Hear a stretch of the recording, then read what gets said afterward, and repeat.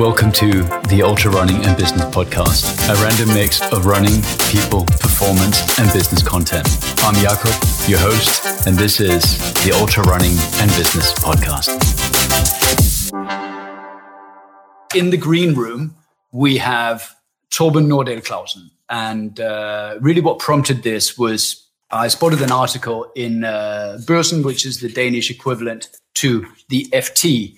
And this article is broadly about an organization in growth mode, but it's also broadly about an organization that is basing its very foundation on a shareholder model, which I believe is a little new for power traders. Certainly, it's not necessarily new to independent commodity traders, but the distinct aim of this organization is to create shareholders rather than employees and to aim for an IPO.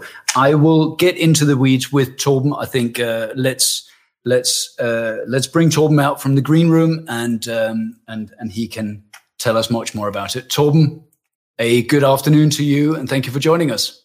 Thank you so much, Jakob. Pleasure to be on the show. Hey, it's an absolute pleasure. Now, Torben, let's start with a nutshell about what the MFT shareholder model is about and how it differs from a conventional power trading setup. Yeah, well, we did. When we founded the company, we had an extremely deep desire to make everyone partners, to ensure that everyone had a personal journey, but also a financial journey with us. So in order to achieve that, we developed two models, so everyone has the opportunity to become a partner, an owner. And the first model is a model that target entrepreneurs in the market, meaning that people that have a special talent, very good at doing business in one segment in the power or gas market. Basically, what we do is that we create a company, and instantly the team that joins us gets shares, so they are partners from the first day. And then they join the MFT platform, meaning that we have developed a platform so they can plug and play into the finance, the legal side, the treasury, the risk management, the leadership, market access.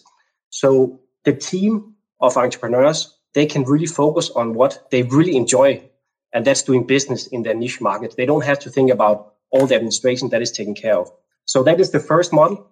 And the second model is for people that actually deliver the platform. So that is people working in finance or support. And that model is that when people get on board, get employed, then we set up targets. Once they have reached the targets, they come into you can call it a partner committee, where we decide have targets actually been reached and have they lived up to the value of the company. And once that is decided, they have opportunity to become shareholder also. And hereby, everyone, either you have talent in the business or you have talent in the support, everyone has the opportunity to become partner. So that is basically the two models that we are operating with. Understood. Yeah. Okay. Well, you kind of answered the second question I had was really around sort of the how and the who. But let me ask you how the idea came about in the first place. Is it your brainchild, or where did the shareholder model come from as a concept? It's a deep desire in the leadership, and it's a recognition that building a company is not a one-man show. It's a team show. It's everyone's effort to build a company. So this is a deep belief that we have in leadership in MFT, and we also have this deep belief that once we become successful, we also want to share the success.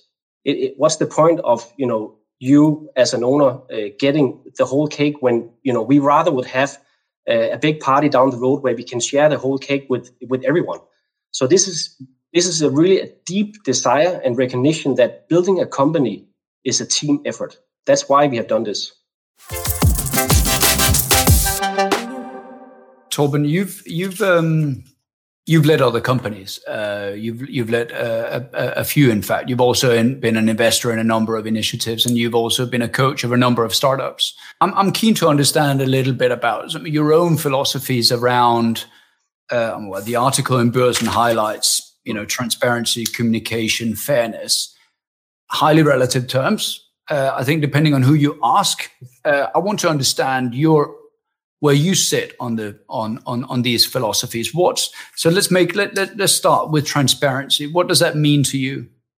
Well, the thing is, if you base transparency on our model, it means for us that we are completely honest and completely open about every single detail in our model. Meaning that, if you want to create a partnership model, you should deeply, deeply mean it, and then you shouldn't hide anything. So transparency for us is that we take, you can say, we take each employee and explain into every single detail what is the model about, being completely open and honest. What can go good? What if things goes well? What is your upside? And also on the other side, if things does not go as planned, what is your risk? So that is transparency. If you want to build a partnership, you should mean it 100%. That means also you should be open. Don't hide anything. In that way, the partner also feels that you're on the same team. So that is transparency.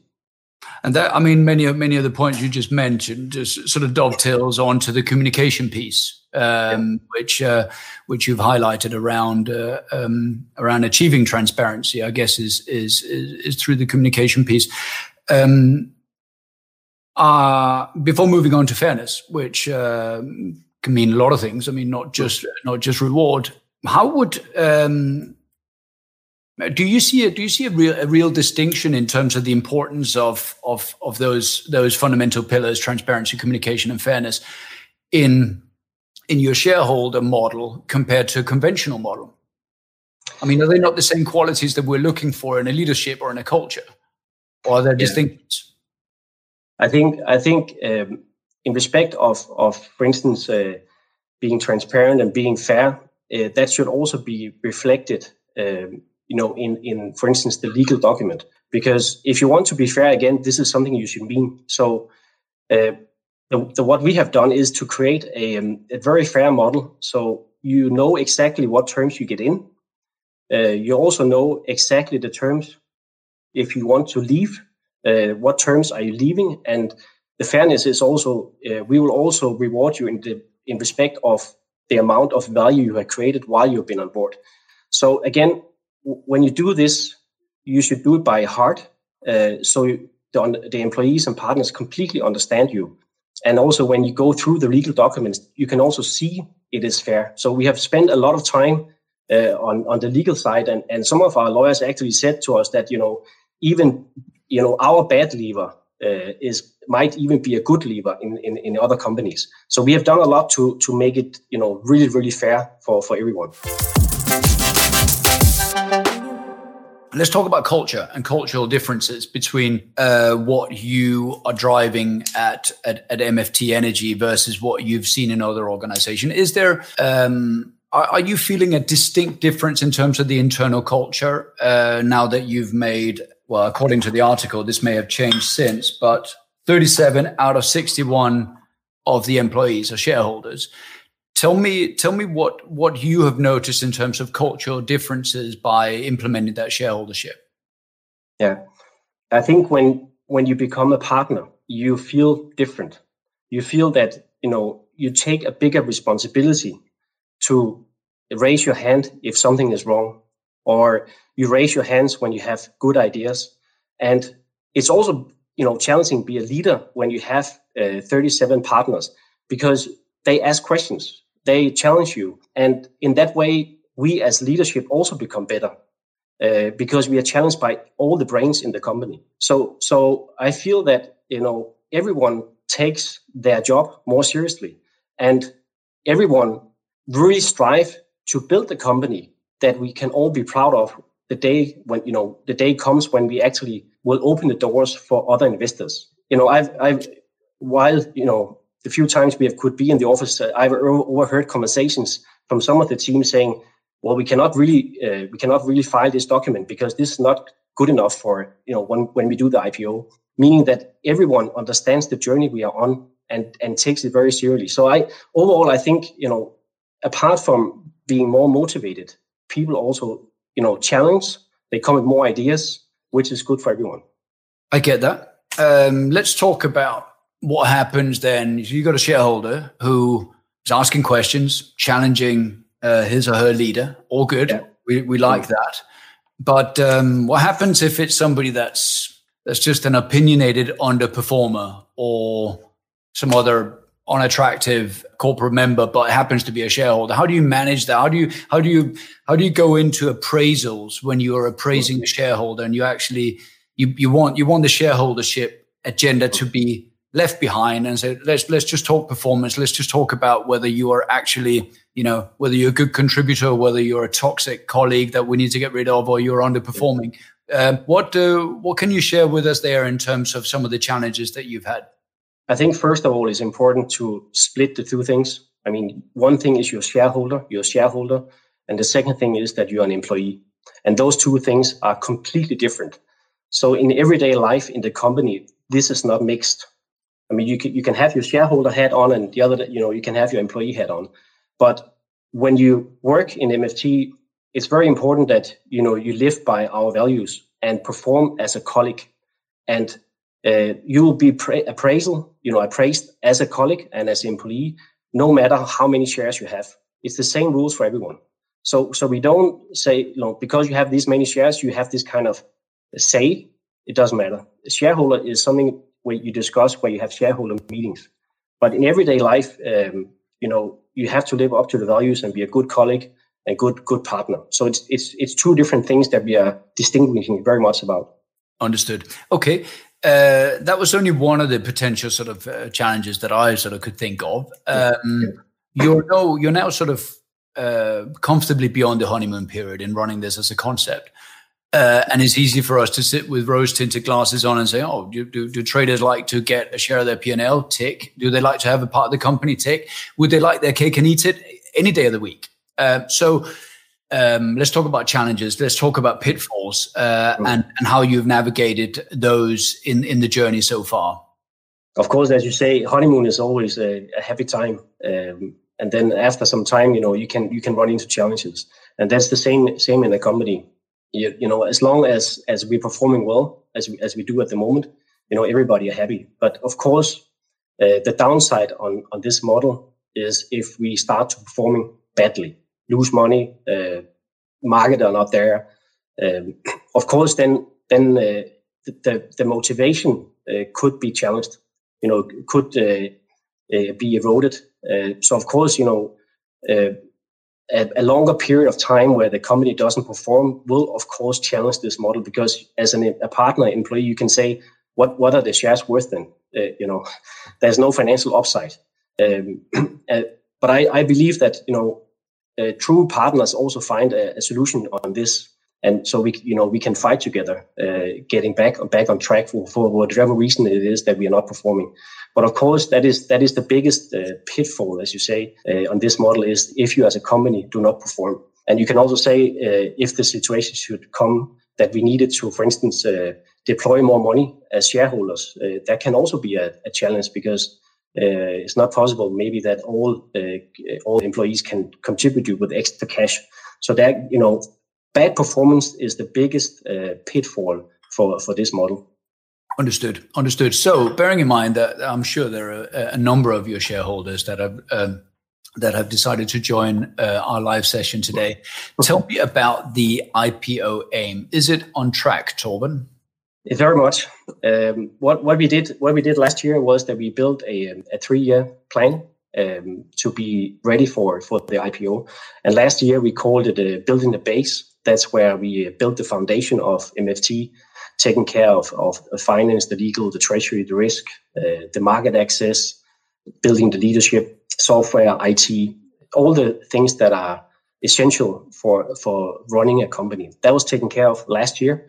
And of course, there were a lot of changes going on, and a lot of these changes will settle down during this year. And what we also did last year was we employed a lot of people. So now we have very strong teams starting the 1st of Jan. So that, we have the right people on each position. So this year is called growth year. So this year is really about growing as much as we can, and we had a very, very good start this year. And then next year is the IPO year. That's where we finalize everything. That's where we paint the house, preparing everything so it looks nice. and we will start the process of the IPO, which will then be in 2 years' time. So overall, we are so to say, we are more or less ready for an IPO.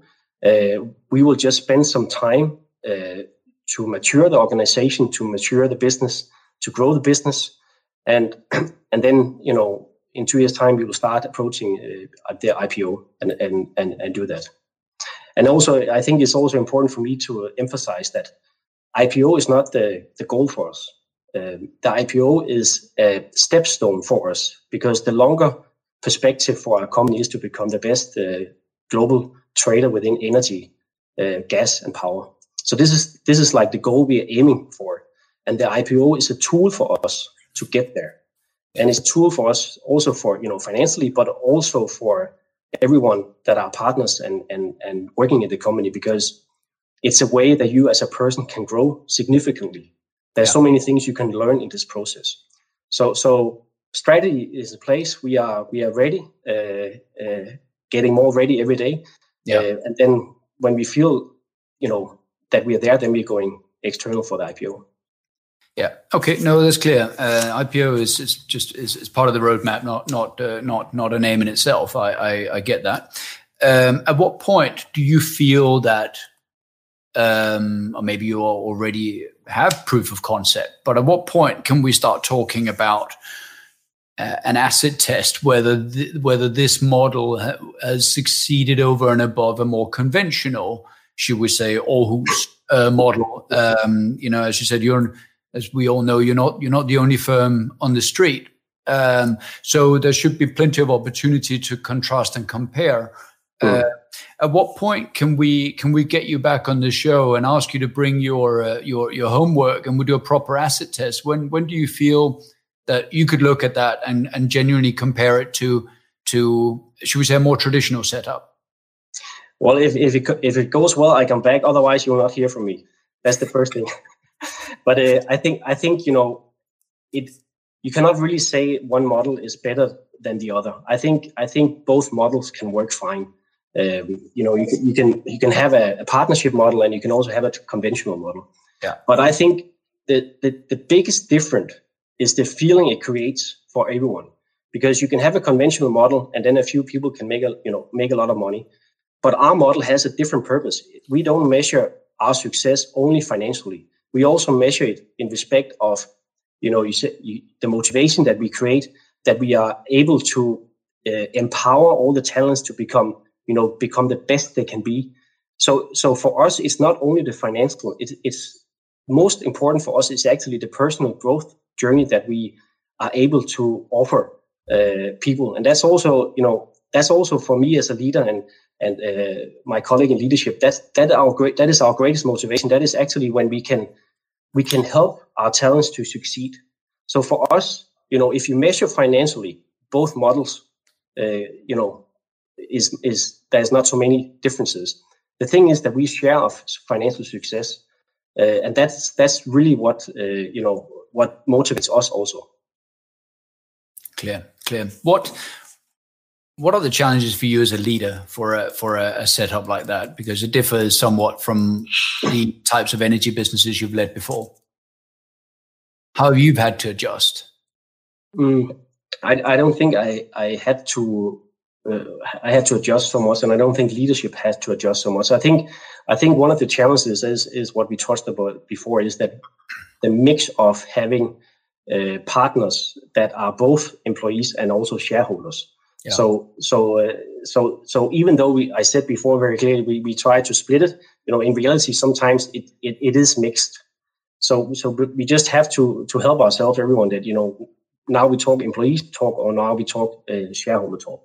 So I think that there's a little bit blurry thing there that we organization have to work with. So I think that is one of the things that we have to adjust in everyday business. Torben, I'm going to say thank you very much for your time, for your insights. From all of us here in the studio, we wish you and your colleagues every bit of success.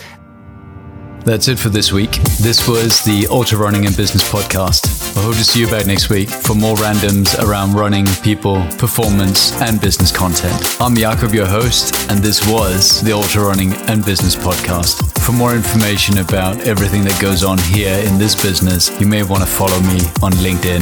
For anything that goes on in my world on the trails and in ultra running, you may want to jump onto Instagram and follow the Danish Ultra Runner. Thank you again. Bye-bye.